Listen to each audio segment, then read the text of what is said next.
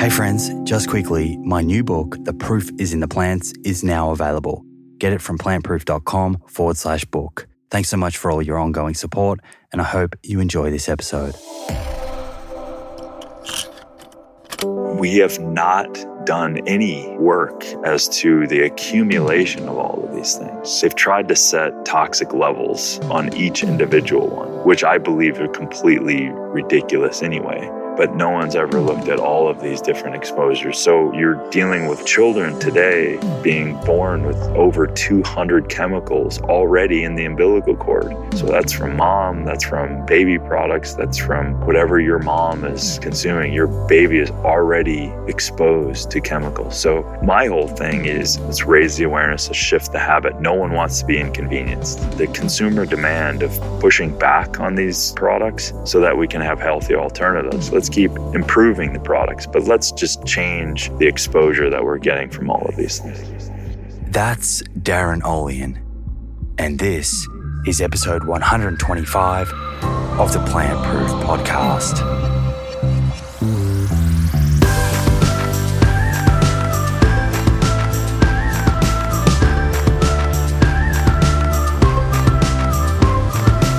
Hi friends, welcome back to the Plant Proof Podcast. I hope that you've been well. If you're new to the show, then welcome. It's great to have you here with us. Today's episode is with Darin Olien, New York Times best-selling author and co-host of the hugely popular Down to Earth show on Netflix with Zac Efron, a show that explores solutions around the world that stand to improve human and planetary health. Before I tell you a little more about Darin and this episode, I do have one quick note. My book, The Proof is in the Plants, hits shelves in just a few days now, May 4th, in time for Mother's Day. Could be a great gift idea, actually. So if you haven't got your copy, now's the time to make sure that you do place your order. I've been told this week Amazon Australia has sold out, but are restocking very soon. You can also find the book on Booktopia, Dimmix, Readings, etc. for Australians. And for international listeners, Book Depository is the best website, and they offer free shipping globally. Now, I've been asked by many people about the date of publication in other countries. So the book will be on shelves across Australia from May 4th, but the date that it will be on shelf in, say, USA or UK or Canada and other countries has not yet been released. So if you are from overseas and really don't want to wait, just go to Book Depository, go to their website, and you can order there. Not only will your purchase be supporting your health through the information in the book, but the planet's too, with 100% of the proceeds that I receive being donated to the non-for-profit organisation Half Cut to help save the Daintree rainforest. And each book will save 2 square metres of the Daintree rainforest from deforestation. Now, theoretically, that means if just 20,000 people listening to this episode right now, which is just a fraction of the listeners, buy a copy, that's 40,000 square metres we can save overnight, which is not a bad start if you ask me. If you do want to get involved in this, head to plantproof.com/book and grab your copy. I have links to all of the retailers from this landing page. That's plantproof.com/book. Okay, this episode, the very first episode in my new studio. Darin and I caught up a month or so ago at my restaurant Eden, which is in Bondi, the area of Sydney that I live in. If you haven't checked it out and are local, please do. We had a great time together with a few of his friends, and then fortunately had the opportunity to catch up at the end of his Australia filming tour. He's been here filming season 2 of Down to Earth, the Netflix show that he co-hosts, and we were able to record this exchange. It's a conversation that explores many of Darin's personal passions, including what he calls fatal conveniences, such as spray-on deodorant and tea bags, his experience working with Zac Efron and producing the Down to Earth show, and plenty more. Quick disclaimer, this conversation was rather ad hoc, unplanned, unscripted. It's not a scientific inquiry deep dive by any means, like what I'm normally about on this show. So please take any claims with a grain of salt. And to be fair to Darin, I didn't ask him to come locked and loaded with piles of evidence. Nonetheless, I do still think some of the off-the-cuff claims are interesting for the purpose of raising awareness for further inquiry. Further inquiry being what I plan to embark on in future episodes to dive deeper into the claims, some of the claims in this episode, and whether they are supported by the very best available science or not. I think within reason, it's good to have people on the show who hold different beliefs. I emphasize within reason there. And while I do, where possible, probe for a deeper understanding of the evidence that supports a claim, it's not always possible. Just like in real life, sometimes you have to pick your battles. And picking those battles, so to speak, is something I do think I'm pretty good at, but there's always room for improvement. Anyway, enjoy the episode. Darin is a really incredible guy, super passionate, beaming with positive energy, and loaded with knowledge. I look forward to catching you on the other side.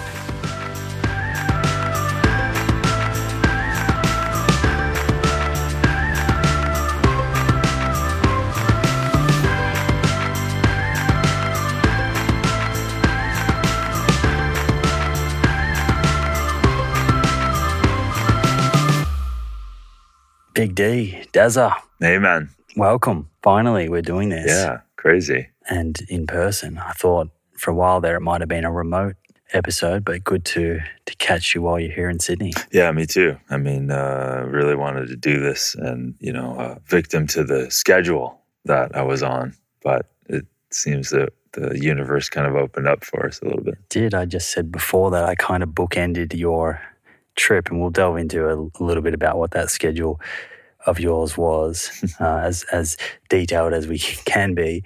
But yeah, we caught up, we had dinner, and my memory of that night is you had come out of lockdown. Yeah. And were particularly hungry. We had a good night at Eden. Oof, dude, that was the best re-entry into the real world.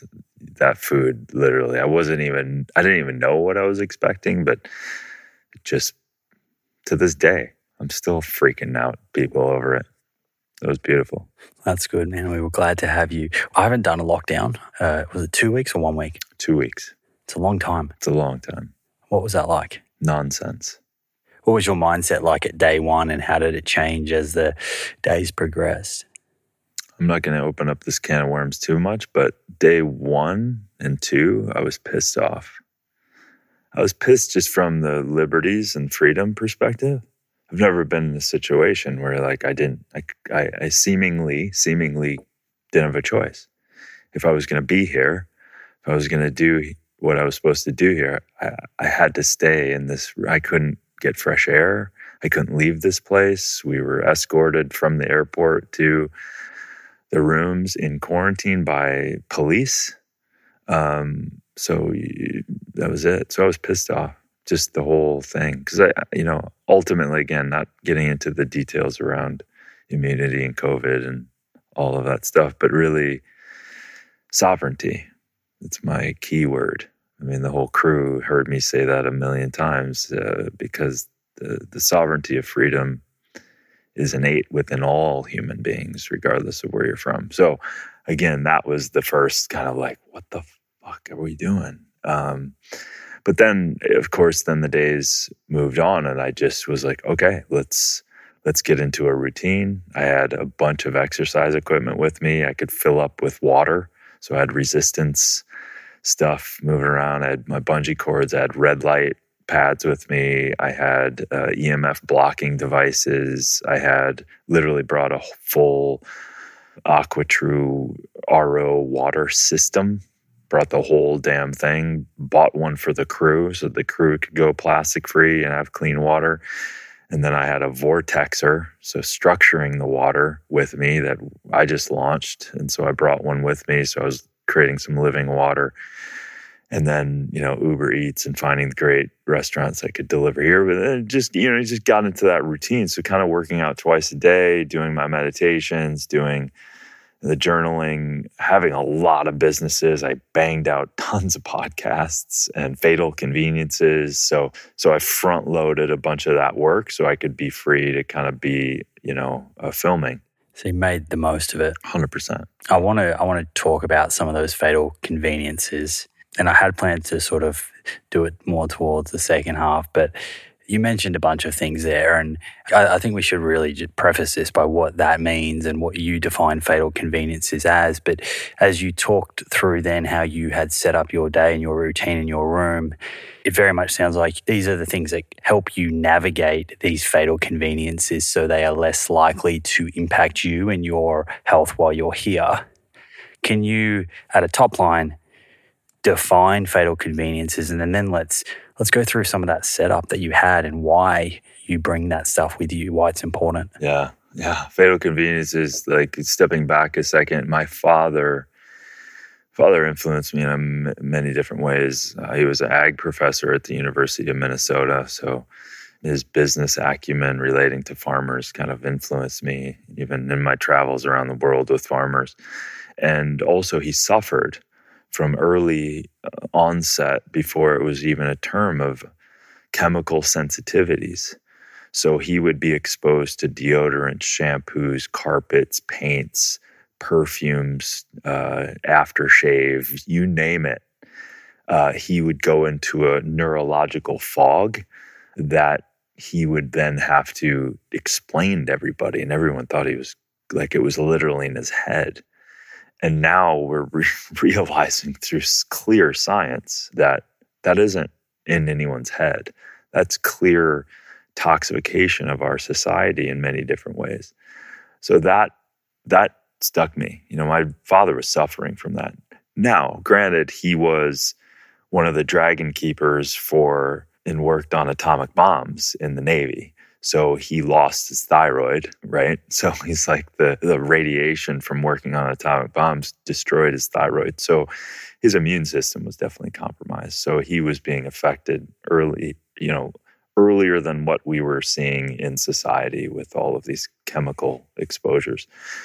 And then I met a researcher, Dr. Mohsen Hourmanish, was one of my kind of just opened up took the red pill or whatever the pill is. I took some pill when I figuratively speaking, when I met him, and he was the first person to talk to me. This was 21 years ago, telling me about cell phones. And before that, what did you think about all of this stuff? Well, I wasn't really... You weren't asking questions. I wasn't asking those questions. Just like anyone else, I was a small town kid, and you assume everything on the shelf and everything that you buy, there's a safety standard. You hear about these agencies. You hear about the FCC, the USDA, from our perspective, FDA, all of these agencies that are supposed to, Environmental Protection Agency, all of these things, they're supposed to have your back, right? As it relates to consumers, as our relationship to people coming in contact with food and supplements and environmental toxins, et cetera. And so I think, yes, father's experience influenced me, but it hadn't quite sank in. When I met the other doctor and he brought up this RNA, DNA signaling organizational protocol of proteins as it relates to the frequency of the cell phone, which is why tumors occur, because the signaling pathways get messed up because it's influenced electromagnetically. I was like, excuse me, what? And that was the second kind of major phase of seeing like, oh, these things, there's not regulation that is healthy for us. And so then from that point of view, I just was like, oh, and so Dr. Mosen, he gave me this term 21 years ago. And he was like, this is a convenience, but there's a fatal flaw to it. So that term, fatal convenience, it's easy. It's easy to pick up a bottle of water in the airport that's got plastic on it, that's from petroleum, that's got all these estrogen mimicking compounds that you don't even know. You assume that that's not going to affect you. And so fatal conveniences are the things that you're doing that you may not have investigated. You may not know that the EMF frequency from your tablet on your lap or the cell phone up to your head or the water that you're drinking or the food that's wrapped in plastic, you're just not aware of that stuff. So until you're aware, you don't have choice. But the thing is, we're a biological system. And whether you're aware of it or not, your biology, your body, your being has to deal with it. And so if you're not aware, you can't have another choice. And so you're just getting hit with, 60,000 new chemicals are emitted in our atmosphere every year. Do you think the sort of manufacturers and the suppliers of these convenient products are aware of the potential consequences, or are they just designing very convenient products, that are making our lives on the surface seem easier? Yes. I don't think they set out to hurt us. My small town kid optimism side of life, I don't think anyone set out to hurt us. But they also gathered information along the way. And so absolutely many of these companies and products know what's in these things. And they know that, hormone disruptors are in their products. They know that these things occur. In doing some of these fatal conveniences, it's astonishing to me when I'm doing that research and all of a sudden I see, Teflon on dental floss. They know about it. They know it's causing kidney disturbances and cancer and hormone disruption. And the FDA writes an article about it on their website saying it's true, but does nothing to regulate it. It's a little bit similar to this ultra-processed meats, are categorized as a group 1 carcinogen, but they're still in, the deli shops and the service station and the grocery stores. Can we dive into a few of these fatal conveniences a little deeper?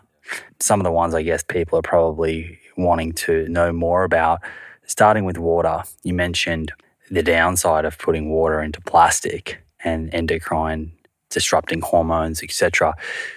If you were to summarize, what do we need to be thinking about when it comes to our water, not just the packaging, but also, tap water versus filtration? Like what's the best method based on all the research that you've done to create the best water for us? Well, the rabbit hole, you can check out many things, and there's so much more on why plastic is so bad to wrap your food and put it around your water. But obviously it's a massive convenience. And because of those, number one, if you have to drink out of plastic, get plastic that's harder rather than softer.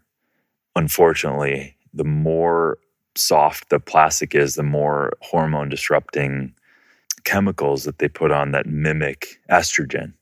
So that chemical that they use to soften is mimicking what as we take in our body, estrogen. So it gums up the receptors and throws off our whole endocrine system, which is just a really bad, catastrophic event. So from that perspective, if you're in an airport or whatever and you have to drink, find harder plastic. That's number one. And I can't even get away. I go in the airport, I'd rather not dehydrate, and I'd rather go for like a harder Fiji bottle or something like that. But what I will do, I have a glass bottle I travel with all the time. It's harder glass. It doesn't break.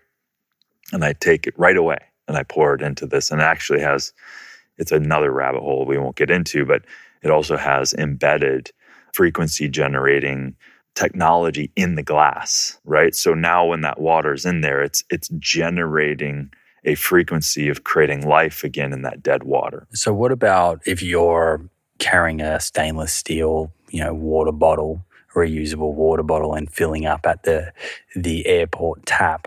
Number one, kudos for having your own bottle with you. The stainless steel is great. There also can be some evidence that depending on what's in the water, especially electrolytes, you can have conductive, not so beneficial magnetic and energetic resonances within that. So it's a aluminum or stainless steel bottle. So it can structure your water in maybe not the best way for you. I mean, that's a big Pandora's box. But yes, take your own bottle. I don't know what's in their freaking water. I don't trust water coming out of taps. I've done enough testing to know that. So for me, I would rather buy a better bottled water and then put it right in my container, shake it up, create some energy in it, maybe get a little more oxygen saturation, etc. But like I said, I traveled with my own RO system here, so I was just making my own water every day. So back to your question, the most important thing, again, this is a very big topic, but water has so many influences, and we've done a great job. The modern convenience, going back to fatal convenience, the convenience is you and I can go to our tap and turn on water. Way to go. Like, we live wherever we live, and we can turn on our tap and get visibly clean water. That's great. There's billions of people on the planet. I've been there where they don't have that, right? So that's dirty water, and they're playing Russian roulette every day, right? 9,000 children are dying every day of waterborne diseases. So let's say, okay, that's great. So I also don't want to minimize perspective. Yeah, I don't want to minimize the convenience that we've created to be able to have water on fucking demand, right? That's amazing. But with that, you have to travel with it chlorine, because chlorine is the best kill step we have that travels. So it's number one of I've been in facilities and water facilities. It's great. They can use oxygenation and UV, and they can do a lot of cleaning methods to their water, but it still has to travel to every household. So you have to put a level of chlorine that will keep it from having pathogens or microbes. Sterile. Yeah, because it's still dangerous if it's going in plumbing. I always wonder about that, and I haven't read any science on this, but I wonder if it's killing certain bacteria or pathogens, how that's affecting our microbiome. 100%. So yes, that is a big, and we should. I never dived down. I have read, it's been a while, but I have read something. I have to dig it up. But it's a killing agent. So it's very effective. Chlorine's extremely effective. The oxygen reduction potential on chlorine is just extraordinarily. I guess the counterpoint to that, and again, I haven't looked into this, is that I'm sure people say, well, it's the dose that's the poison. Do you know, how do they determine that? What studies, what science is done to say, well, yeah, it's the dose that's the poison and this amount of chlorine is actually okay? Right. Well, yes. And so usually what they do is they deem the travel time or the period of the distance, and then they do those tests. Is the level of chlorine at an effective level that will kill the things along the way? And then that's where they create their algorithm of, they're dosing the water for the entire community, right? So it's going out. So it has to kill. So my point of view with all of that is, listen, there's fluorides, there's chlorine, there's pharmaceutical drugs that have shown up now in our waterway, and there's a lot of total dissolved, untested compounds that are in our tap water. So when you look at that, you can test and you get a general number of TDS, total dissolved solids, and you can see that, it's got a certain, most tap water is between 250 to 500 parts per million. And if you look at that number from a nature perspective, that'd be that's a high amount of mineral activity. And you're freaking great, right? You need it. You need the electrolytes in order for the cells to have osmotic activity and to have really good hydration. So that's great. But if you test that from a tap perspective, you're just getting a total number of all the other crap that's in there. So you do need to filter your water, and you need to filter it very well. So Distillation, evaporating the water and recondensing, perfect, right? Takes away all the total dissolved solids. And also reverse osmosis. So reverse osmosis, small enough membrane to not allow any of those contaminants or biologics to get through. So those are two great ways to clean the slate on water. The challenge with that and the problem with that is you've also eliminated any of the electrolytes. That was my question, because I had heard that drinking distilled water can be problematic. Right. Yeah. And it is, especially the body. The body is looking for the electrolytes in order for it to actually hydrate itself. So it can rob and steal other electrolytes in order to get to the most important delivery systems in the body. So yes. So it's almost, you have to deconstruct the water from the tap, and then you have to build the water back up again. So clean it out, clean it, and now add those electrolytes back in. An easy way for listeners to do is take Himalayan crystal salt or unrefined crystal salt. And those minerals in that form are the size, the angstrom size electrolytes that the cells can receive. Whereas like a calcium carbonate molecule is 10 times the size of a cell. So it's the size of the minerals that are very important. So from an electrolyte standpoint, easy to add a pinch of Himalayan crystal salt or half a teaspoon per gallon to the distilled RO water. And now you've created an electrolyte active, energetic, receptive water for your body. Now, does it have the energy properties? That's a whole other kind of can of worms, which is why I finally, after meeting with a scientist, I created a vortexer through Fibonacci mathematics and hexagon or a type of cell. What's Fibonacci mathematics? Yeah, so Fibonacci is the golden mean or the golden ratio. So they found that in nature, if you look at everything is a sacred type of geometry that nature provides. And so the angles of the bottom of our vortexer, the angle of our leaf that spins the water, the rate at which it spins is basically from Victor Schauberger's work. You're watching and understanding nature to a ridiculous degree.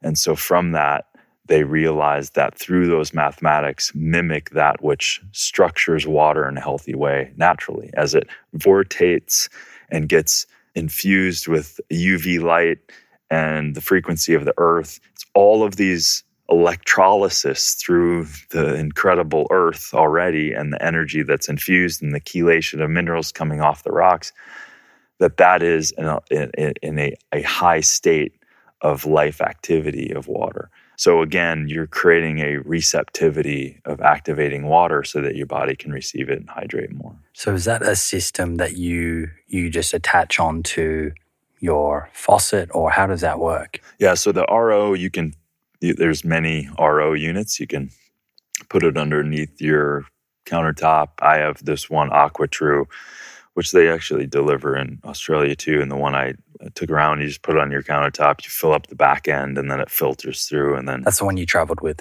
Yeah. Okay. And then, it's not a traveling one.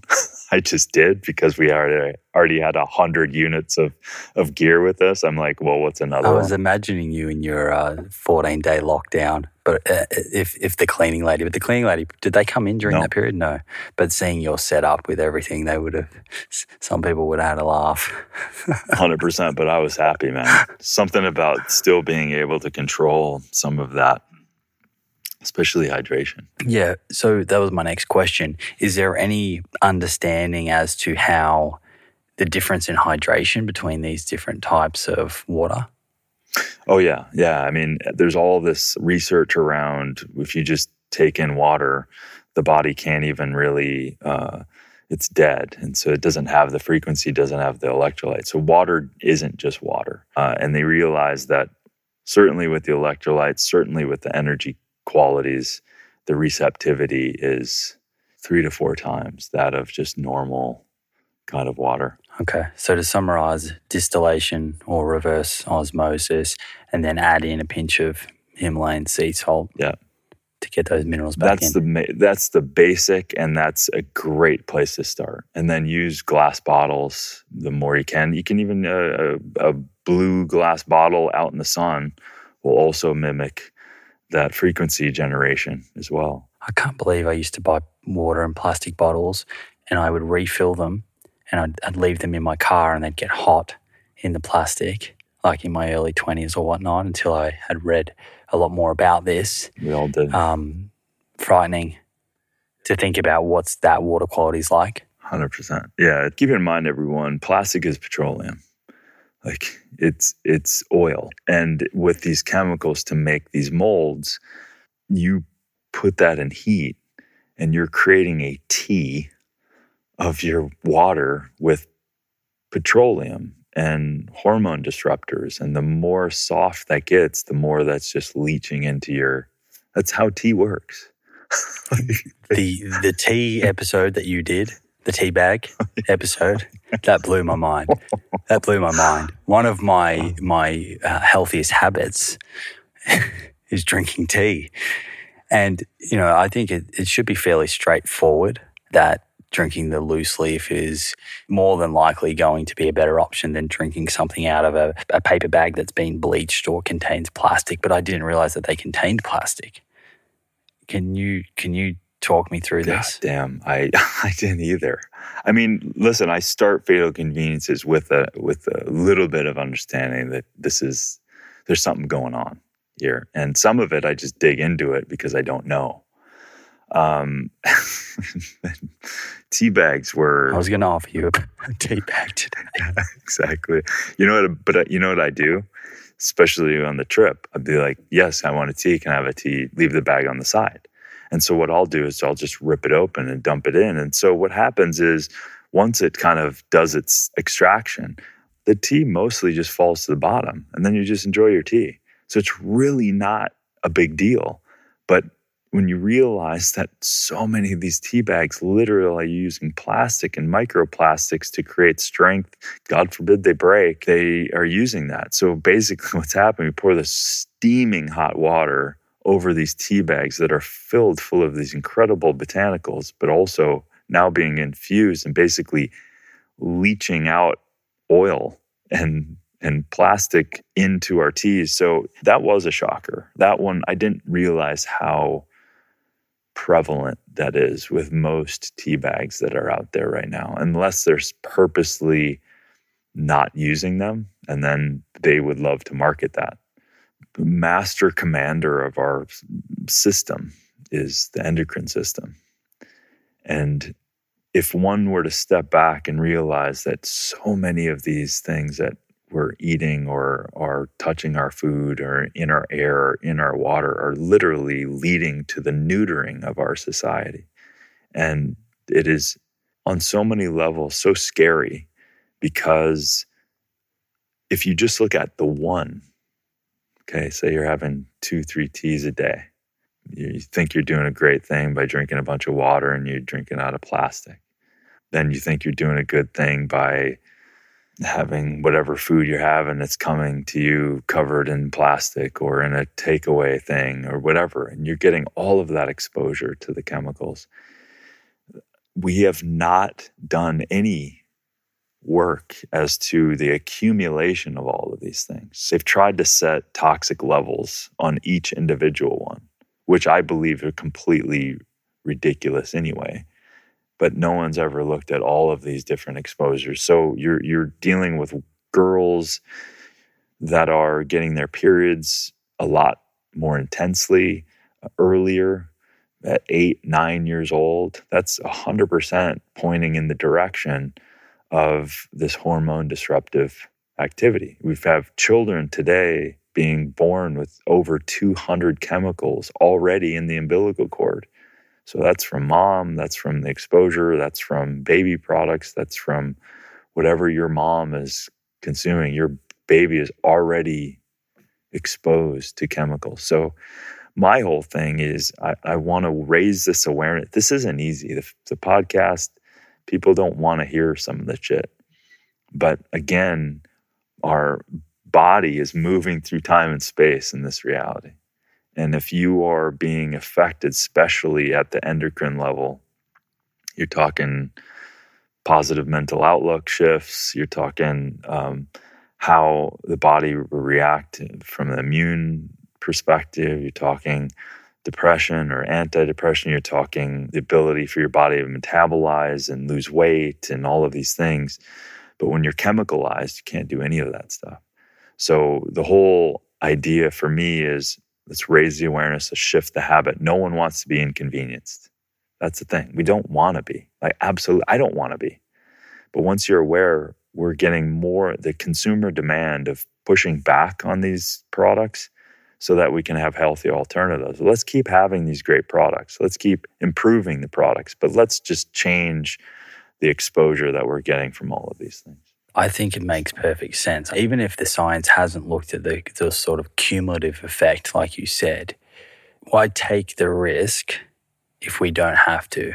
If giving up a little bit of convenience gives us an option without having to ingest these chemicals, then that seems like a sort of safe and sensible play, right? Where you can. So I do like this segment of your show. I think it's fascinating. I mean, there are some things in there that were wild and were kind of blowing my mind. I was listening to the one on Bluetooth headphones while I was wearing Bluetooth headphones. And that got me thinking quite a bit, as did, you did one on deodorant and aluminum or aluminium, I think we say it in Australia. Hey friends, I hope you're enjoying this episode. It's Simon here. Just a quick intermission to remind you that my book, The Proof is in the Plants, is now available. In this book, I cover common myths about plant-based diets, evidence showing the potential health benefits that are up for grabs, the positive impact eating plant foods has on the planet, and much more. To order your copy, head to plantproof.com/book. plantproof.com/book. Okay, let's get back into it. Let's touch on that one before we move off onto segue into something else. But deodorant, rightly so, people care about their body odor. Even if I was to sort of speak to my friendship group and their sort of anecdotal experience, I think a lot of them have probably tried natural deodorants and haven't found them as good and then have reverted back. So talk to me about the problem with these spray deodorants in the first place. And in that scenario, if you are trying to move away from them, what would your recommendations be for someone to successfully do that? Yeah. These things are, and I did it on the spray, but there's also the rub-on, but there's the hydrofluorocarbons are incredibly dangerous. And not to mention you're spraying them and you're breathing them in, and then I didn't even get into that. Some of the fatal convenience, I just have to work a line instead of all the other ones, and I'm saving many of those other ones for bigger dives in a book, right? So, so in the aluminum side, there is direct correlation between cancer, and I'm most afraid the effect that it has on the immune system is just catastrophic. But I'm most afraid of women because of it seems to be the fat in the breast tissue and around that area is just fat is such an incredible preserver and protector as well. And people don't realize that. Fat is great at isolating and holding and pulling away toxins. And so if you're someone who's also having a hard time releasing weight, you might be just toxified or exposing yourself all the time, and your body is stressed and inflamed, and there's a reason for that. But this one, from a deodorant standpoint, man, the correlations of the aluminum going directly in the lymphatic, which is, the immune system, and then right into the breast tissue, causing hormone disruptors, causing cancer, tumors, etc. That is a very, very scary thing. These kind of things, dude, I don't want to be so dramatic, but I am. These are crimes against humanity. When then the studies are out, and little old me's diving into it, my little team, and we're just picking this stuff off at a carnival with a gun. This is ridiculous. I'm just sounding a bit of an alarm like, hey, you know what? Don't use that. Let's try something else. Now, yeah, I too have tried many of the natural ones. I've also made my own, right? Shea butter, little bicarbonate, and lavender, rose. Extraordinary. Rub it together. Hell, you can just make a paste. I used to make a paste, put it in a little jar, rub it on. The thing with that is you have to be careful about the pH and the acidity. And if you don't get that right, a rash can develop over time. So, just be aware of that. But there's some great companies. There was a Australian Flora and Fauna. I've heard of them. Yeah, they're great. They're great. Yeah. It was a mom started this. She's a badass. I forget her name. We'll put it in the show notes.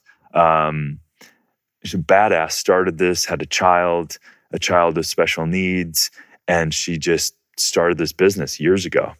And I ran out of deodorant here, but I went to her little shop and I got a bunch of deodorants with me, and they're freaking amazing. And they do all the quality control stuff before it even enters, before they even distribute, before they even sell. And they also push back on anyone that they're receiving stuff from, saying, hey, you got to improve on your packaging. Don't use this plastic. Don't use this. Here's alternatives. They're really incredible. So yes, there's some alternatives without the chemicals, but they're very simple. There's Salema Masekela has a new one out. It's called Hume, I believe. Schmitz has got a good one, and there's a couple other ones, but that work incredibly well. I think they work better. And there's something about putting on essential oil, rose, and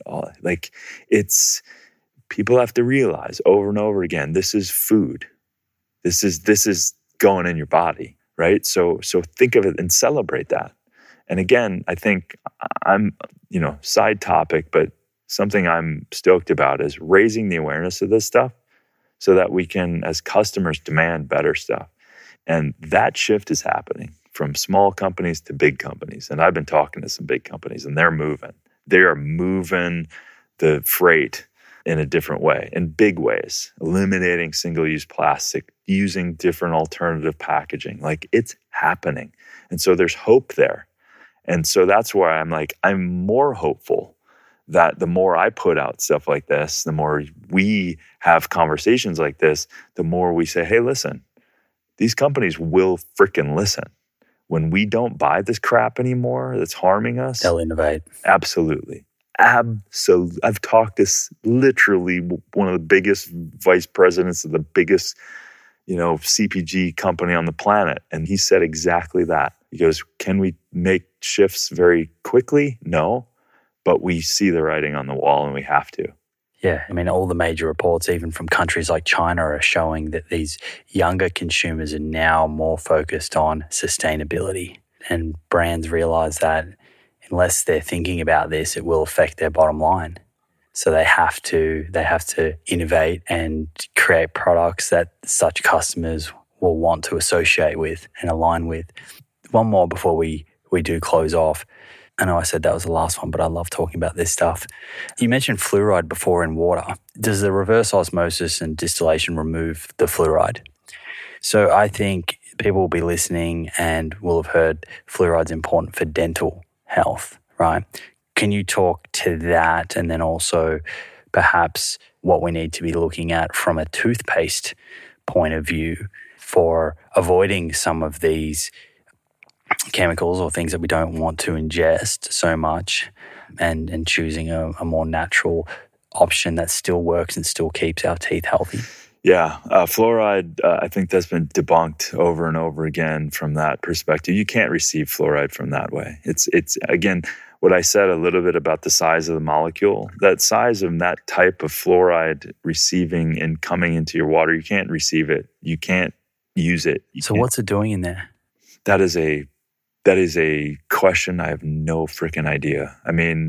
I could go off on certain aspects of certain companies having chemicals that are a side product of creating other chemicals, that they had a bunch of fluoride still left over, and then they needed to, somehow get rid of it and create a contract for it and somehow dupe us into thinking that was a good idea, and dentists coming on board. Like it gets a little wacky when the science doesn't add up to why they're doing it, and you get a whole, dental community. Not so much anymore because it's starting to change. I don't know, man. Like I'm going to be a little PG on this, but the more I look at this stuff, I definitely, you have to, this day and age more than ever, you have to look where the money's going. And so it's cheap and easy for CPG companies to continue to create this crap. And it's just the same old ingredients, the cheap stuff and blah, blah, blah. And the narrative of fluoride is just utterly ridiculous. And I'll send you some. Is that the same thing in toothpaste as well? Yeah, absolutely. So, I mean, we're not dying from a lack of fluoride, right? And that chemical reaction of the teeth just doesn't add up. And I forget the research that I read on that, but I'd have to dig that up. I can send it to you. We can do a whole nother episode sometime on fluoride. And not to mention it gums up the pineal gland, in the center of our brain, which is also a master modulator of our circadian rhythms, our melatonin, and that's a whole nother Pandora's box. So we need to actually 100% decalcify that pineal that's being influenced by the fluoride. So listen, I never wanted to believe that companies would do anything other than put a great product out. And that's what got me into superfood hunting. That's what got me, because I realized oh, fuck, they don't. I still, even me saying this, I'm from a small town. I literally don't believe even to this day that people lie to my face. And how many people have lied to my face? Many people have lied to my face. I've had to sue people. I've had to, I've had girlfriends. You have the normal life. People, we all kind of run into that. But you like to see the best in people. 100%. And now I have to use my awareness. I have to dig in. I have to look at. I have to research before. I have to vet companies before I'll get aligned with them. It's because it's so crazy. But all their great alternatives from baking soda, like baking soda and charcoal is freaking amazing. Cleanser, antibacterial, antifungal for the mouth. You're getting the foaming agents and the propylene glycol, which is a real horrible thing that shows up in a lot of the personal care products too. So you want to definitely stay away from the propylene glycol. It's a flow agent that they use a lot of that stuff for. They also throw that into natural flavorings. It shows up everywhere. They throw it in vape pens. It's really bad. It's a whole nother fatal convenience. But it's those kind of things that they slip and then they start using other terms for to kind of get around it. But yeah, there's a lot of great toothpaste alternatives to not expose yourself to chemicals or fluorides. Do ultra-processed foods fall under the fatal convenience banner?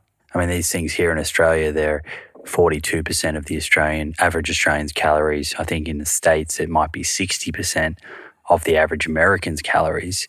But we're talking about the same thing, right? Something that's extremely convenient, appealing, tastes great. We're led to believe it's adding tremendous value to our life. But the science is showing, in fact, it's doing the opposite. Yeah, this is a big one.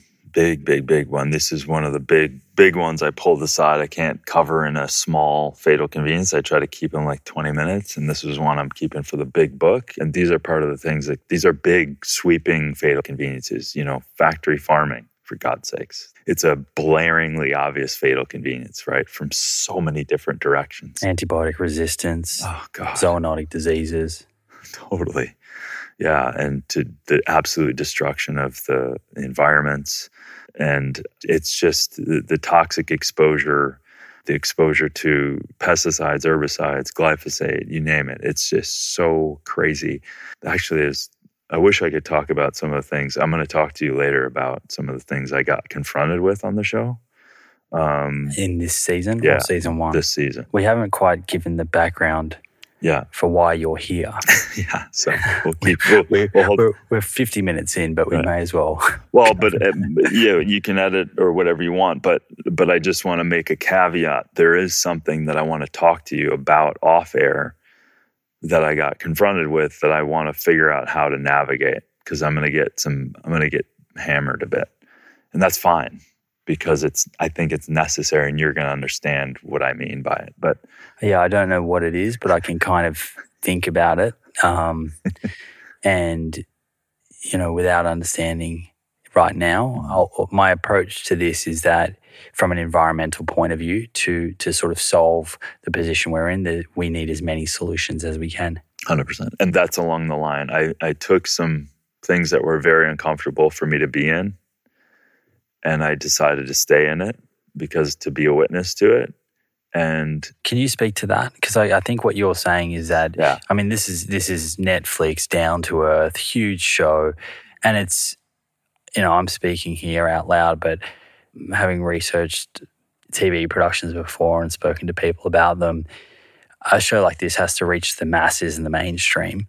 And you're a key person in it, but the actual content and the direction would not necessarily be chosen by you. Is that kind of what you're speaking to? I'm a big influence in that stuff, for sure. Executive producer on it, and but it's a shared thing, and they really I feel, number one, it's not. I just gotta be fucking careful. It's not. It's blessed by Netflix, but we're doing our thing, right? We have an incredible team. And do they agree with my lifestyle 100%? No, but they respect it. And so it's hard to stay like without giving details, but when you say your lifestyle, you mean that you follow a plant-based diet? Yeah, plant-based, and I don't like to kill anything, and I don't think anyone needs to. However, there's a world of people that rely on it. That's just the reality. There's islanders around the world. There's people that literally, that is a completely different conversation than what we were just talking about in terms of factory farming and the unnecessary, inhumane treatment, and also the use of that kind of meat in society. I think most rational people would understand that this is circumstantial. Yeah. Well, there's a lot of unrational people too. But so I think that there was some things that I chose. I don't want to make it sound so dramatic, but it was intense because there was from regenerative agriculture to, let me just say this, that there's a lot of great movements forward in regen ag that have most of the principles. 97%, I absolutely going, you're doing it freaking great. And I 100%. Now, the last part of it, you're killing an animal because you feel you need to do that. Okay, well, for what? Is that for your family and money and to, okay? Or is that to feed yourself, or what is that? Do you need to do that? Or you're growing all these plants, blah, blah, blah. The point is that model, that regen model with animals on it, to a certain degree, is infinitely better. It's an imperfect solution. It's infinitely better than the system that we have going on with cows who've never seen the light of day, that are raped and in horrible conditions and killed and slaughtered, and it's just a horrible, and that is something that needs to be stopped, and it needs to be stopped as soon as possible. But it needs to be done we need to have a conversation about it. We can't, these things are so infinitely complex. We can't, and I think I'm walking away even more aware of the complexity, but also more aware that all of these solutions, whether they're imperfect or not, need to be done by sitting down and having a conversation and working together, right? So these kinds of things, I think, and I'm sorry that I'm acting a little vague because I can't. Oh, I get it. And I mean, this is something I think about a lot as well, because I guess in this sort of plight to end factory farming, it's a commonality that most of these different industries share. and could all be allies in the fight against that. It's just some of the different solutions where there is some disagreement. But yeah, it's a shame that sometimes the focus is on the disagreement, losing sight of the big thing that everyone agrees on, which is that 90+% of meat in America is factory farmed, right? And that's a big deal. That's causing enormous damage to the planet. I wonder if the move to regenerative agriculture with the solutions that are sort of put forward, what that does to overall meat supply. Oh, it's definitely going to go down. Yeah, so then even then, sort of supporting that model as an imperfect solution does mean an overall reduction in total meat, and shifting people towards more sort of plant-based approaches. And that's the trend anyway. It's for sure a trend that's happening already.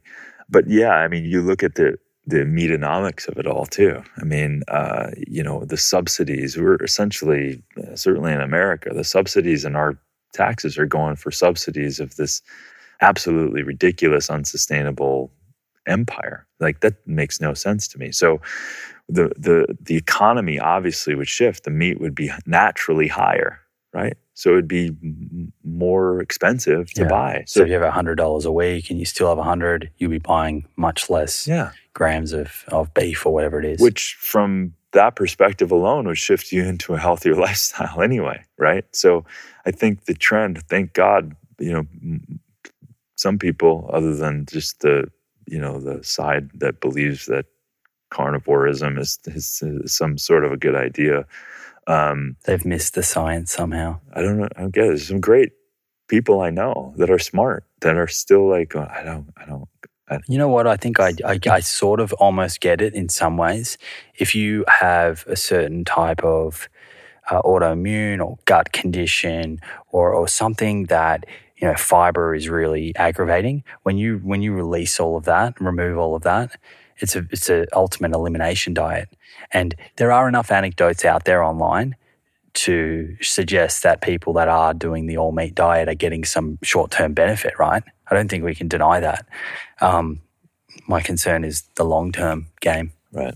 Well, talking to Walter Longo in the first season, and all these guys who are really doing the bench science, they're like, man, from what we see, you're sprinting towards some serious problems. And every one of them, every real good scientist is always saying, well, there's some indicators that are really dangerous, and I'm going to tell you that, and we need to do more research, right? But they're definitely going, you're sprinting towards cancer. Like, you're sprinting towards that.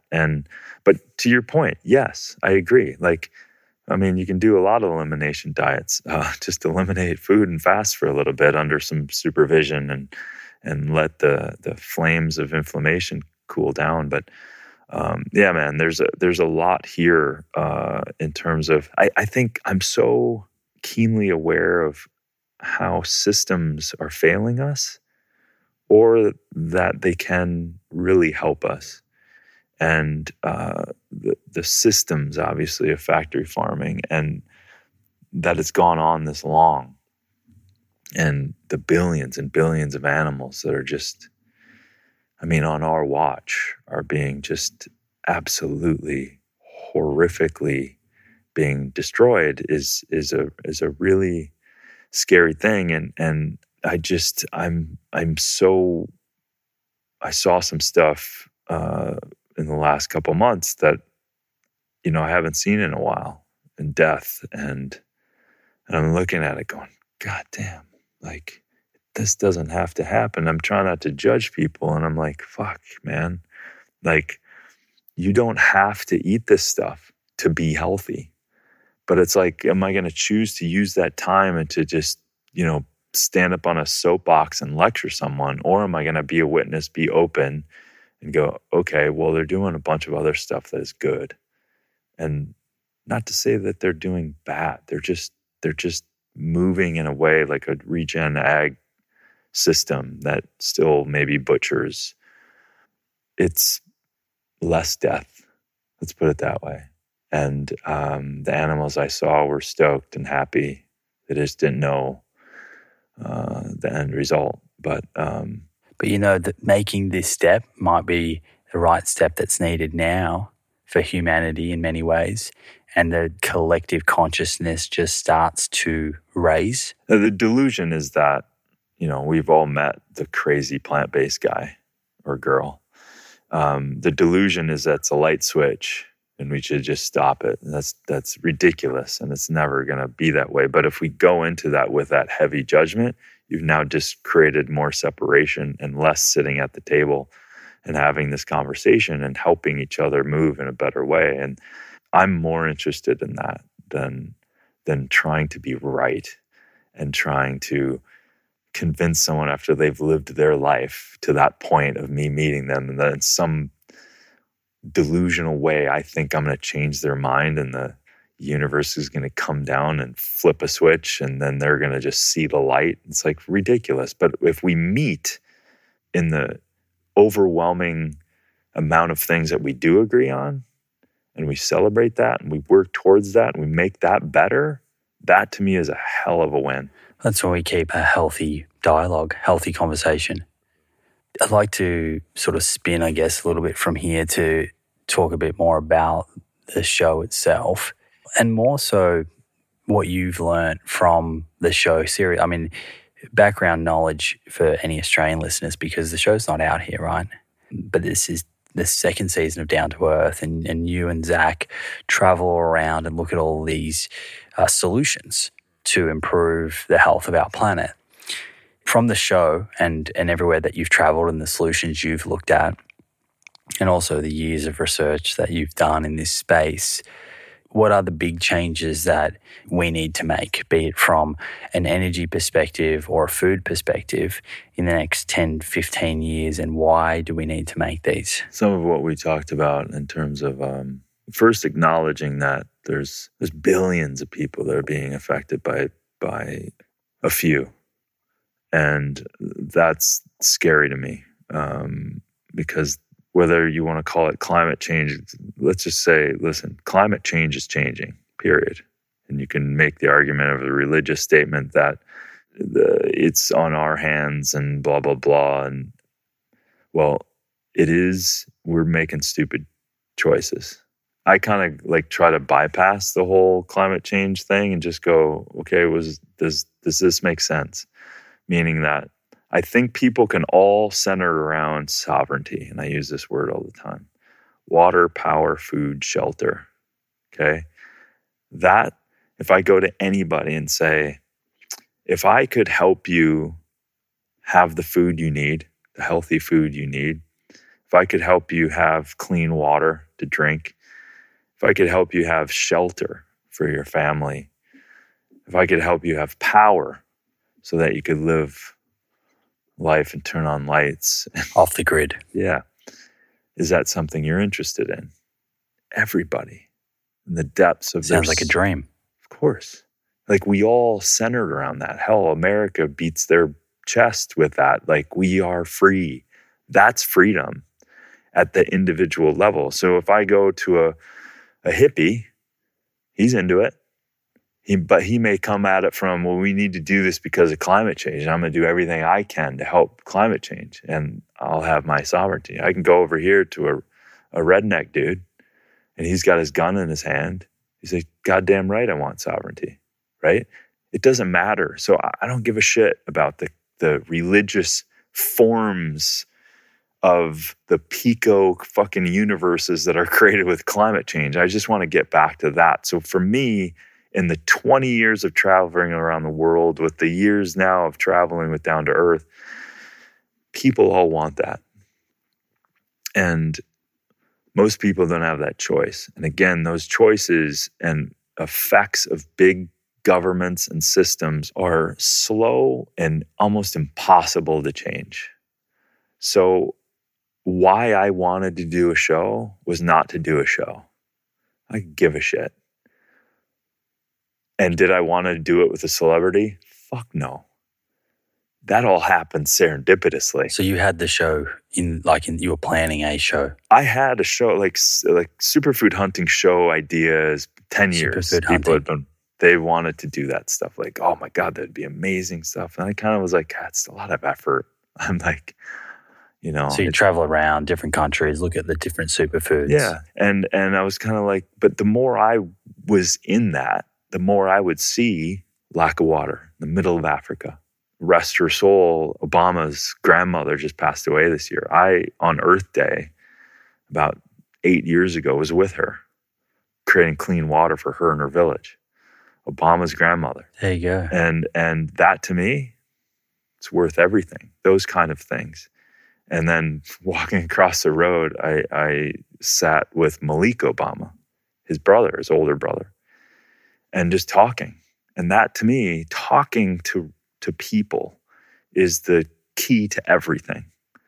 So for me, no judgment, talking, having the conversations, seeing that really the through line of all of us, we don't want to be controlled. We don't want monopolies. Yet we have allowed monopolies to be giving us this, giving us that convenience of, I can flip on my lights, cool. But what if that grid goes down?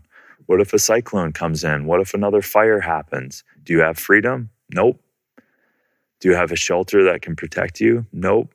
Because they're building archaically for the most part. 150 years, they're still using trees for lumber, like things that, in fire zones. It's ridiculous. Right? And I live in a fire zone. Australia, we were out in this season in fire zones. And if you act like someone else is going to take care of you when a freaking fire comes through, that's insane. If you don't step in and critically think like, okay, I'm in an environment that burns. Okay, then how do I build? How do I position my house? Do I do cold burns? Do I learn fire management? Do I learn how the ecology works? Probably a good idea.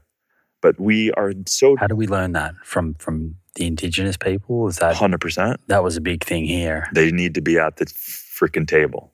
They need to be with that 60 to 70,000 years of understanding. Get their ass to the table.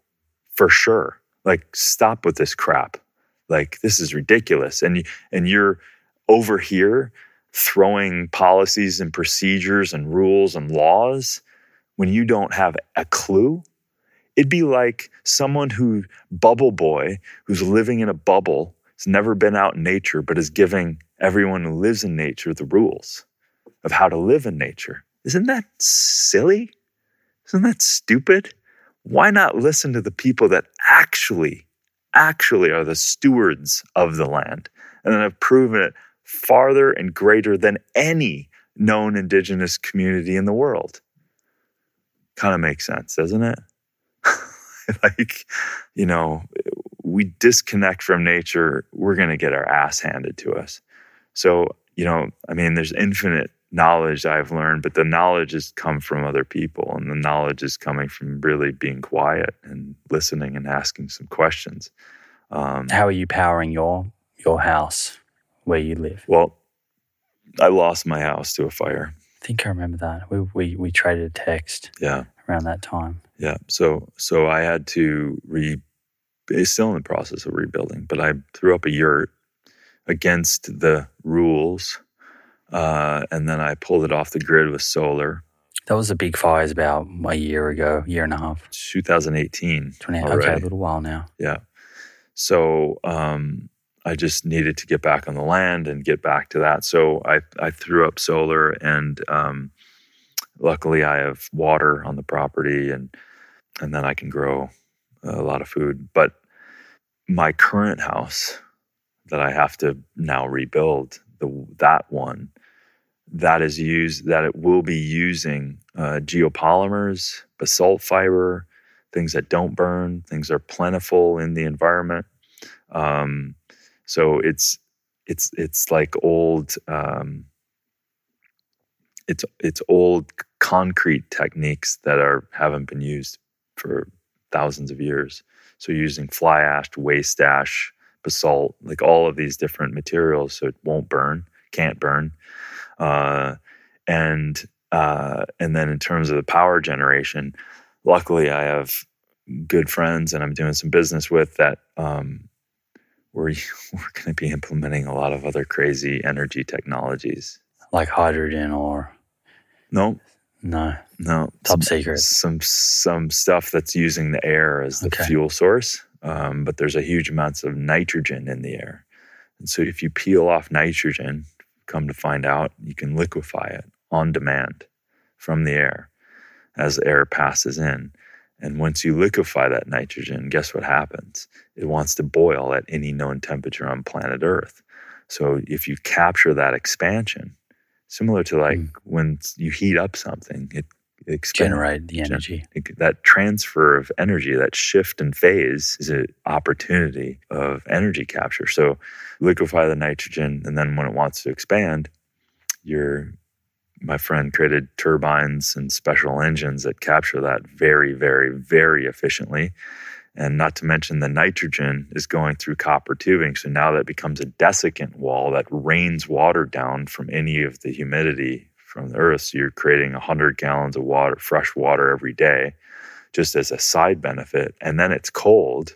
So then that becomes your own HVAC unit. So just that unit alone is hitting 3 major aspects. It's creating power, it's creating water, and it's creating cooling. And that's a free energy source. Are you going to document that? Yeah. Yeah.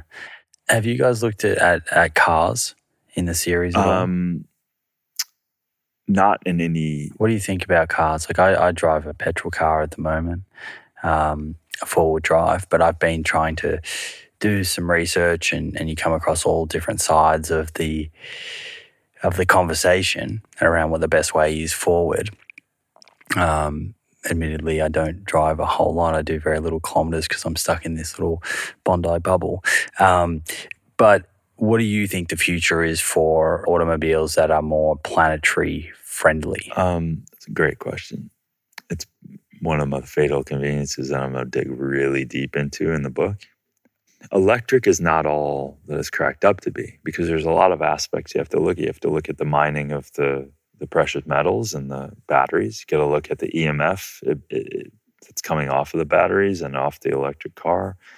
You have to look at all materials that are used in the car in order for it to really, and then also where is the actual energy source coming from? For God's sakes, in California, I think 80% of our energy is coming from coal. Maybe not 80, but you're plugging in to a Tesla thing and but where's the energy coming from? It's not directly coming from the sun or anything. Unless you have solar. Yeah.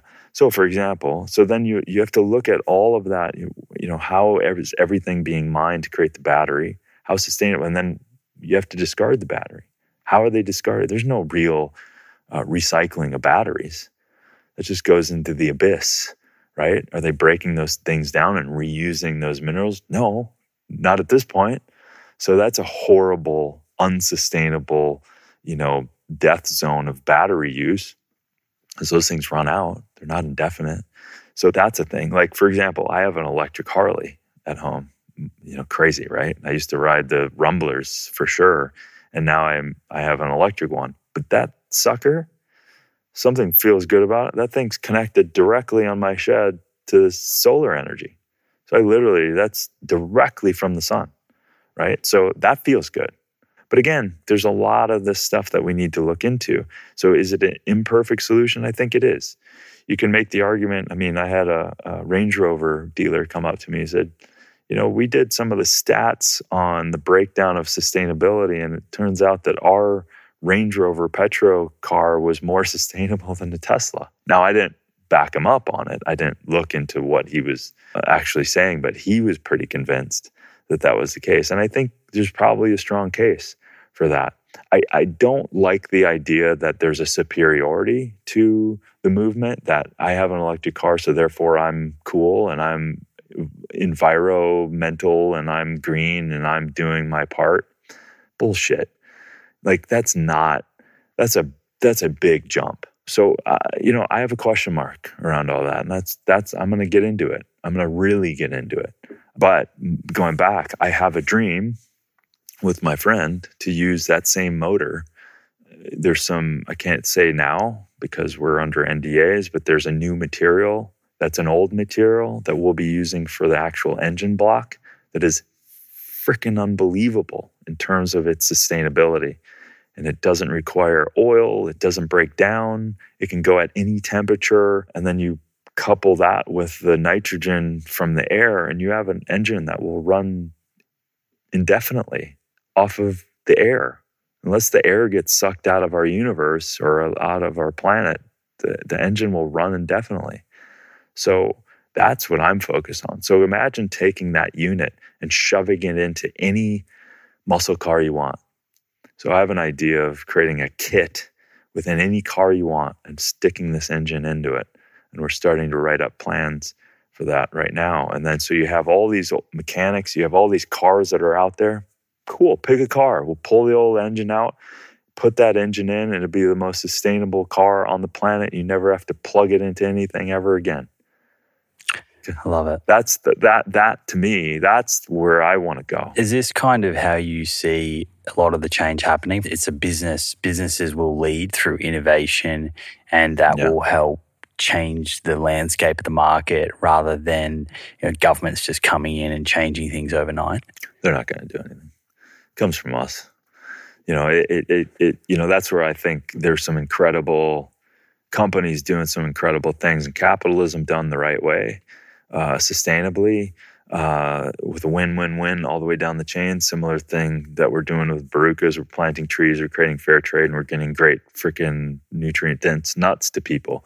The same thing here. Like, I'm on the advisory board of Footprint. These guys are making alternatives to single-use plastic. 1 billion units of alternatives to plastic went out this year. They're working with Cargill, McDonald's, Pepsi. All these big boys are starting to change. So for me, that's how we change. We change together. I'm not waiting. I'm not holding my breath for governments. They're completely different. Those systems, I hope, fail because it's ridiculous. You're running around saying you're doing X, Y, and Z for our health. Bullshit. Like, we have only 2.5% of Americans that are actually healthy.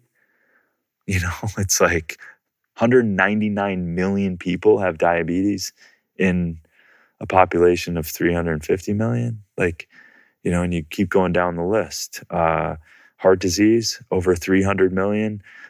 So it's like, I don't believe you. I don't believe you, people. What I believe is my tribe. What I believe is people that are innovating, people are moving forward, people that I'm connecting with that are doing their incredible things. And that's what I believe. We can come together. We can create new systems, create new products, create better things without X, Y, and Z I want fatal convenience to be redundant. I want it to go away. I never want to do this podcast again, because if that was the case, we'll have a clean planet, right? So I hope that I never have to do a fatal convenience again at one point. Hey friends, me again. Quick note to let you know I have a brand new, completely complimentary 2-week plant-based meal plan on my website. Inside contains delicious breakfast, lunch, dinner, and snack recipes, along with a complete breakdown of the nutritional information for each. Whether you're looking to add one plant-based meal to your weekly regime or go full plant, I'm sure you'll find this resource helpful. You can get your copy today at plantproof.com/meal plan. That's plantproof.com/meal plan. Okay, let's get back into it. Have you heard of Ryan Holiday? Yeah. He has a book, The Obstacle is the Way. Mm-hmm. And it is very much, that's speaking about any obstacle or adversity on an individual level, but what we're talking about here at a macro level is a big obstacle in the health of the planet. I love what you're talking about because it's inspiring when you flip it and think about the opportunity that all of these problems represent. You can make changes and be part of the solution on an individual level, but also if you have an appetite to innovate and be an entrepreneur, there is, so many different facets or parts to this problem that you can zoom in on and create such a tangible difference. 100%. Like, you're absolutely right. It's like I created, a vortexer because I wanted activated, receptive, hydrative water, period. Now, okay, let's sell it. Like, that's really the genesis of all of it. I went out in 20 years of uncomfortable travel in the middle of nowhere because I wanted great nutrients, great superfoods, great supplements to be in people so they could be healthier. That's really the genesis of all of it. I'm doing down to earth. You don't get paid much on this stuff. You don't get paid much at all to do anything of what Zach and I are doing. It's you have to be focused on the mission. It's not like I'm retiring on the freaking money. I lose money basically doing the show because I'm not able to do all these other things because it's about something a lot bigger. So what is that bigness? It's everything that needs those shifts and those changes. I am, like, if anything, my business managers and my people are trying to just trim the fat because I get so excited. I get excited about other people's inventions and innovations. And again, I go back to the small town kid. People can lie to me, but I'm not going to change. I'm going to freaking create solutions and find different ways and keep freaking going, because now more than ever, right? Now more than ever with the whack-a-mole that's going on in the world, like, we just need to create better solutions in our health, in the environment, and just common sense, and it's time. How does it feel? I mean, you can feel that passion that you have for this, and it's so obvious that it's, you're not interested in starting a business and cashing in. You're here for the long haul in terms of not only creating solutions, but helping other people better navigate this. Have you had much time to reflect with the success of Down to Earth and partnering with Zac Efron on this show and being able to take all of this wisdom and knowledge that you've been sitting on and building over the last few decades and take it to the mainstream? Like, how does that feel to you? I mean, Zac's a friend, so from that perspective, I have compassion for him and his kind of life that he leads, because it's a relenting kind of exposure that he lives. So from that's the only way that I see him other than my friend. I hope that makes sense. But so reflecting on that, I don't take the weight of responsibility, but I take the responsibility. So when we're doing an episode, we're investigating a thing, and we're meeting an individual that we know is going to get a ton of exposure, I immediately go to, dude, are you ready? And what do you need to scale this? This is a good thing. This is going to help a lot of people, and you're playing in this level, but you're about to have 100 million people be exposed to what you're doing. Let's get you up to speed. And if I had infinite resources, I would be seeding and feeding all of these avenues as much as possible. But I still try, right? I still try to connect people so that they can maximize. Like the first season, Omnam, it was a Icelandic cacao company. And there was an episode where we made chocolates with them, right? And the first season, from finished filming to it launching, there was a lot of things that were going on, and then Netflix needed a lot of time, and it was a new show, and they were trying to find time to slate it. So it took 2 years for it to come out. I kind of just let it go. Like, I don't know if it's going to come out, who knows, blah, blah, blah. So let's just move on. So in that time of Omnam, the chocolate company, and there's a point to this, that the show then came out, they were suffering. So their business was almost done. Like, they weren't getting enough sales. They were laying off employees, legit. And what was so special about this company, like in terms of being featured? Well, I mean, listen, we were doing an episode in Iceland, and it was just this great moment where it kind of hit my lane. It was a conscious company sourcing organic, raw cacao, fair traded. And it was that's what's so great about our episodes. We hit some subjects, but then we also have fun, and we do these things. It's not such a, it doesn't keep hitting you. And then sometimes it's just hard to take in some of these documentaries. So this was a fun episode of showing people how to create chocolate. I've been in and out of chocolate things for a while. And so it was a great grassroots company. So when the show actually came out 2 years later, these guys, they were done. And boom, right before they were going to close their doors, they got just rushed and saved their business. So that was an example of the exposure helping. And so now when I'm like this season, we're finding these incredible, it could be everything from animal, NGOs that are just going to get stoked, right? Because they're doing incredible work, right? Helping to save a lot of the endemic, indigenous, and native, not only plants, but animals here in Australia. They're going to be stoked. But there's businesses that if they have their things lined up to scale, that's going to help millions of people. So that, from that perspective, I try to get involved the best I can based on the kind of energy that and the time that I have. So the point is that, I am grateful. And for me, it's not a show, it's a mission. It's directly in line with everything I'm doing anyway. I've got 20 different projects I'm doing, and they all touch in things that we're doing on the show. There's several things that I'm doing around power, water, food, shelter, like all of that stuff. And of course, my love for animals and my love for the environment. So the show just highlights and stokes me out because it's just everything that I am doing, we're doing, will do. And the more I learn, the more I just have to have a bigger and better team and more resources and capital and to put towards some of these projects. So, my deal with the universe is like rain down on me with abundance because I have a lot. I write out where I'm going to put money as soon as it comes in. Like I know what I'm going to do to help kind of create things. For me, that's kind of living, with that exposure and that awareness comes that responsibility.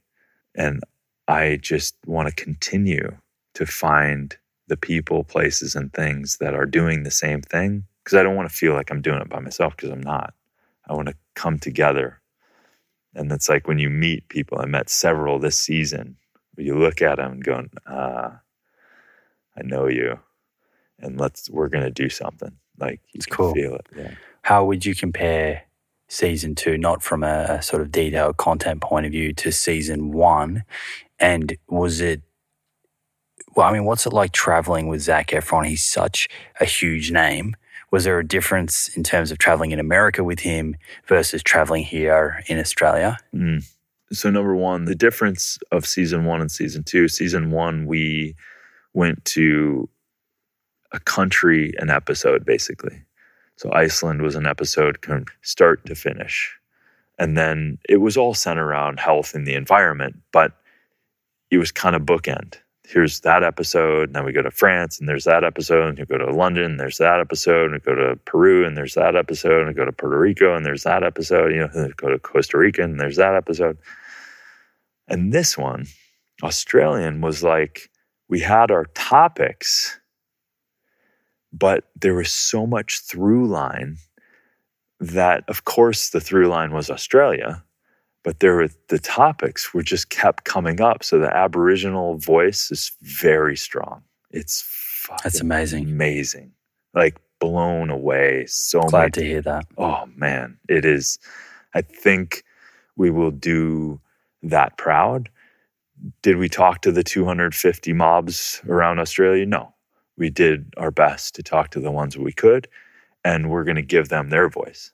So we're not even going to voice over on that one. It's going to be them and them telling their story. So, because who are we to try to tell a very complicated story? But man, we were received in such a way that would almost stretch your ability to receive love. And that to me says a lot about a people when they've been through so much and have so much taken, and they're fighting for their own, here's my sovereignty again, but they would receive you like a brother and a sister and a family, like over and over and over again. So that was extraordinary. So there's going to be a nice freaking flow to this season in Australia. That's going to be a lot of similar connecting points, but also very different environments. And, speak to Zach, the only reason we're doing this is because he cares. Like, again, this happened because he reached out to me on Rich Roll's podcast. I was trading messages with Rich yesterday. Oh, he said to say hi. Oh, nice. And that he misses you. Yeah, right on. Yeah, I'm going to see him soon, man. So I was on a podcast, his podcast, a few years. In the early days. Yeah, early days. And then Zach had heard me and something about the way I was living and what I did. He reached out, and we had lunch, and we just talked as dudes, because I didn't know Zach, from movies. I mean, I knew him, but I didn't watch any of his stuff. So I just sat down and he cared, and his heart is there, and he wanted to use what he has to go in a direction that is worth a life well lived. And so long story short, we connected, and he feels like a little brother. And next thing you know, we have a freaking show. And again, I was just telling him last night at the wrap party, and he was telling me he was kind of emotional because it's like, I said, like, listen, if you didn't care about this stuff, there's no way I would be here. There's no way. Because I don't want to hang out with a celebrity. I just don't. I don't want to hang out with a celebrity who's not real and is not cool and is not caring and is not to be a pun, but down to earth. And Zach is. He's just a dude that was flung in the middle of this at 15 and is doing his best to be at superstardom for more than half of his life. And there's some challenges to that. But I'm telling you, when we get out in the middle of nowhere, and we've been all over Australia, he's freaking stoked and digging it. So it's a pleasure. Like, we just got closer and closer in this episode. I'm gonna miss the hell out of him, and he's got a couple movies to do, and he's got that part. But he definitely stretches him to do this kind of thing too, because he gets to be him, which he's not used to. He's always having to play a character, and also not show all of that stuff, because you don't know what people take. People. Has it been easier for him to travel around Australia, or from a sort of public profile point of view, or pretty much the same? It's just nuts. Yeah. Luckily, we've had some very good and now close friends who were security with us. And that helped out a lot. We didn't last season. We had to get security in certain locations because the word would get out and it would just get bonkers. And then Zach he's like a prisoner to that situation. He can't really do anything or go out because it's just so full on.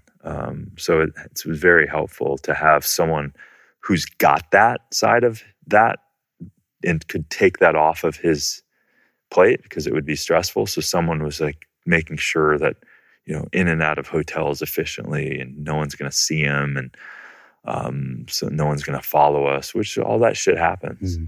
And then you have someone to go, take care of that stuff. So, but for the most part, that really wasn't an issue. It was just us doing our thing and being in some extraordinary situations here in Australia with some extraordinary people. Like, just, I can't wait. I can't wait to watch it. Do you think there'll be a season 3, or that's to be confirmed? It's to be confirmed. Nothing.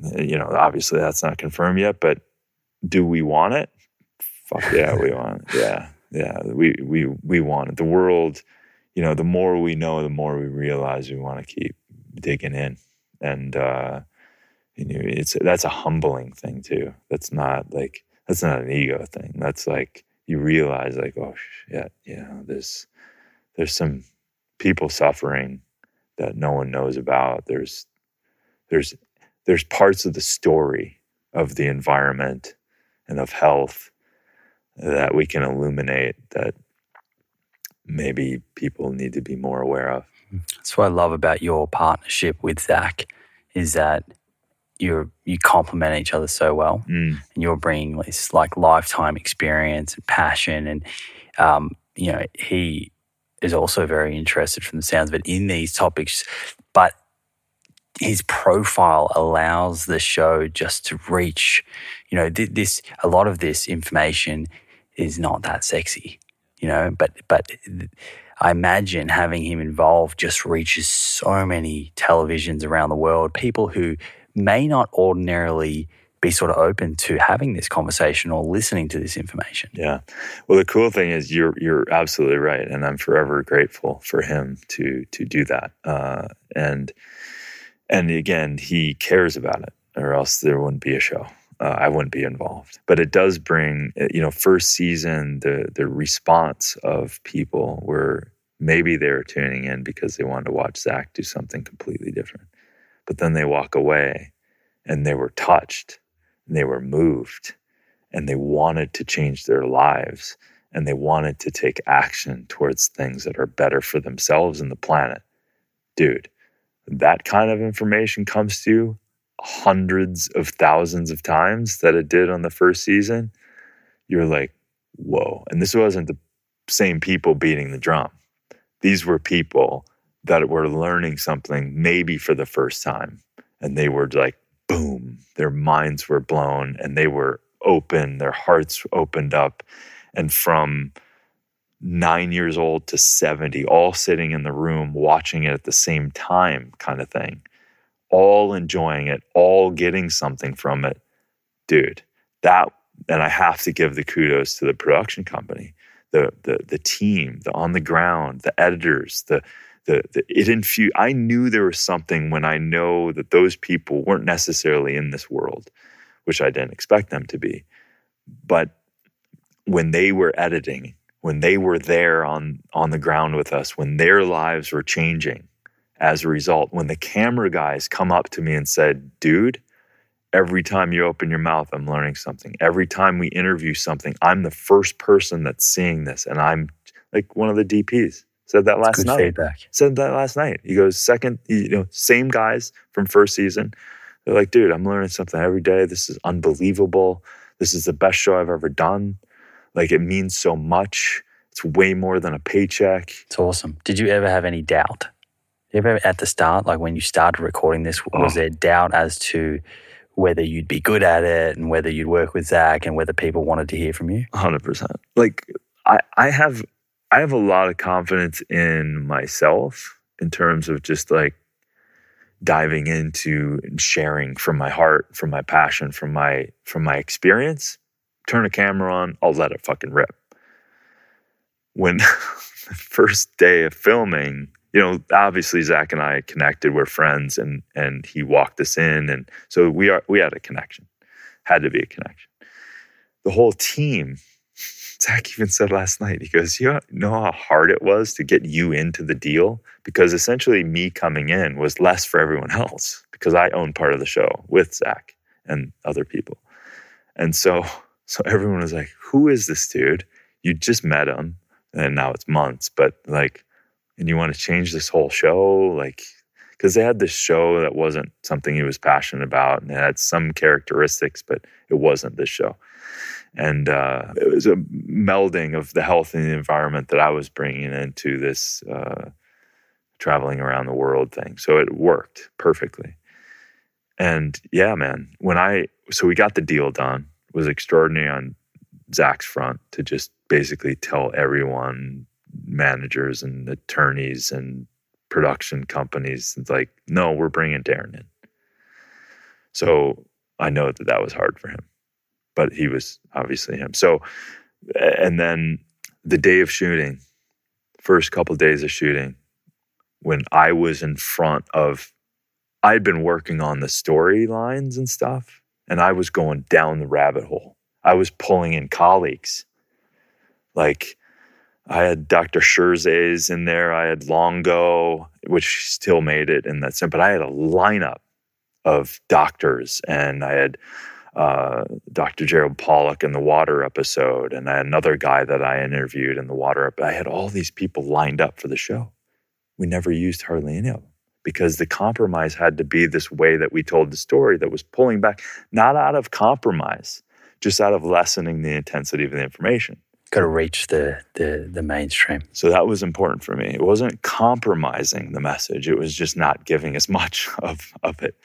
And well, if you go too deep and don't reach anyone, exactly, what good is it? But before I even got to that point, I almost quit. You thought, this is not for me. I don't want to be involved. Like, this is going to be something, because I get there and I'm usually superfood hunting. I've had cameras with me before and I'm leading and I'm just going and I'm like going, shit. So you felt like you were compromising a bit too much on... I didn't know, because I didn't know the end result.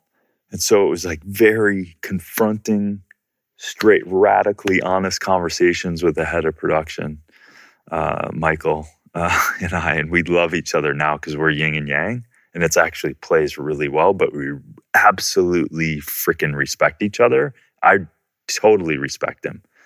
And he can weave the story, and I'll hold true to certain things. So that kind of alchemy just played brilliantly. So I didn't quit, right? I didn't quit on that first episode. I stuck it out, and thank God I did. And we still have that healthy tension.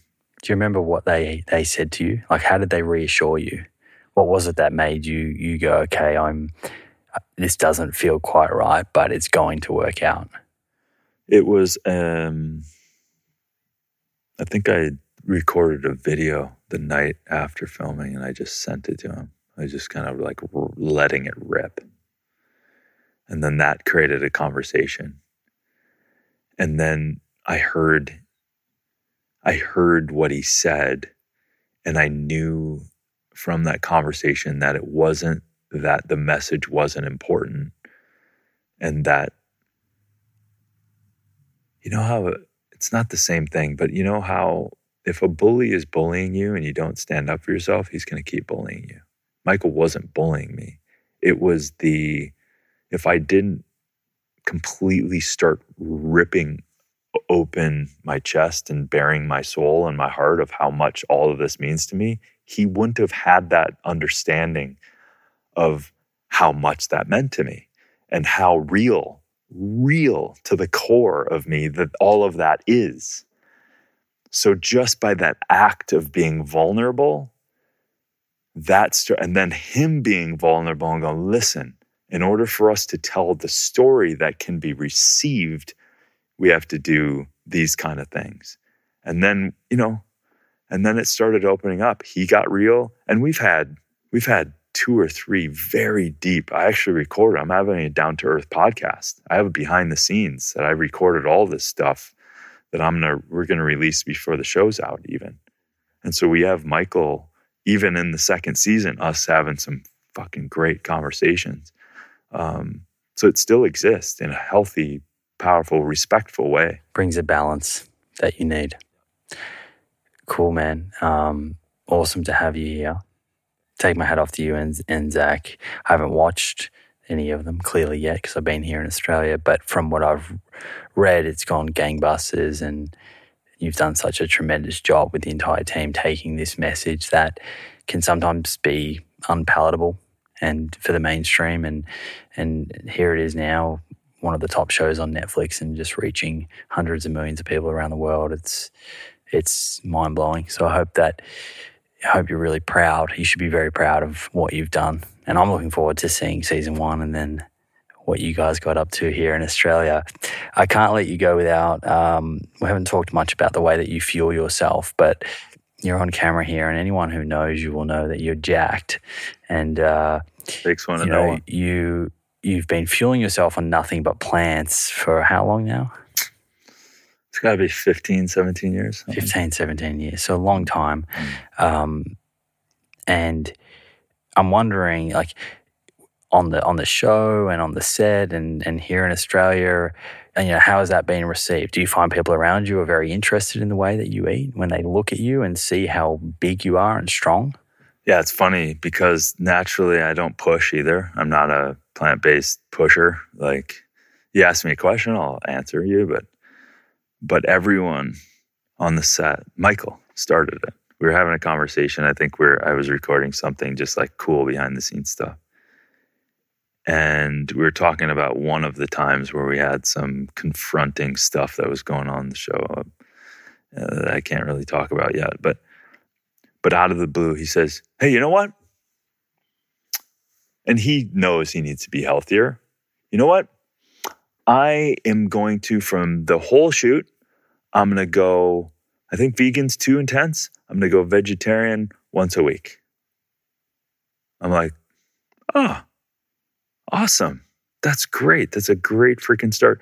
And then everyone in that car, there was like 20 in the whole crew, but there was like 6 or 7. They all said yes. And so listen, the crew is getting us meals and all of that stuff. And by the end of it, the security guy and Zach, they're just get whatever Darin's getting. So, and Zach loves eating, but he does whatever he does, but he really loves plants and he really loves eating mostly that, but he's on his own journey and I don't judge that either. So the non-judging, I believe, wins. I do too. And lead by example. 100%. And it was so sweet. Even last night, the crew and Zach was saying how consistent I am and the attitude, and everyone had a great attitude on the thing. But again, it was beautiful just to watch that because I wasn't pushing any of it, but just the way, working out every day, finding a way, eating what I was eating everywhere. I think there's something in just, even if there was no questions asked, just spending time with someone who only eats plants, who's fit and thriving, and just knowing that you got on with that person and knowing that that's possible. I think that in and of itself is hugely important for many people to then go, maybe my stereotypical sort of view of people that eat that way may not be completely accurate. 100%. And, listen, Zach and I worked out a bunch too together and, I can crush it. Let's just leave it at that. Look at those biceps. So yeah, it was really fun. And at the same time, I couldn't eat as much as I was burning. So I feel like I'm going to definitely eat a ton of plants when I get home. I can just get back. We'll get you started tonight. I got something sorted. Oh, dude. I'm so excited for Eden, brother. Thank you. Thank you for coming on. Thank you, man. Let's do this again. For sure. And let's make this a regular thing. Maybe next time I'll be in Los Angeles. We'll see what happens. That'd be great. Yeah, maybe we can do I can launch some Fatal Conveniences and then we can spin up it and we can do a little live or whatever. Yeah. We can get creative. We'll go deep. Thanks, man. Thanks, brother. Appreciate it.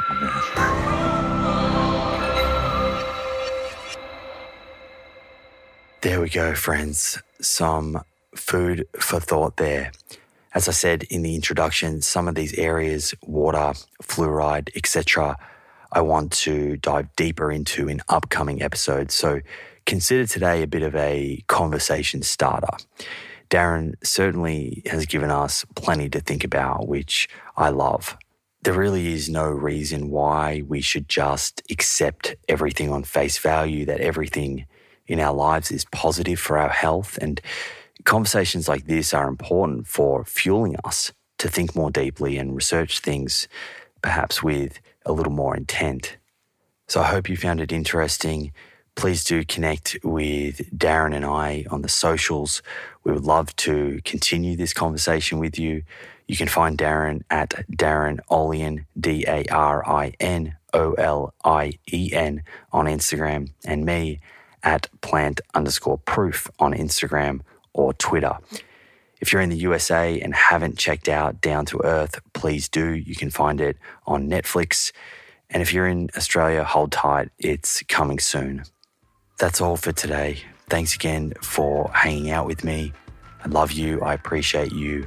And I look forward to doing this again next week. Until then, more plants, my friends, more plants.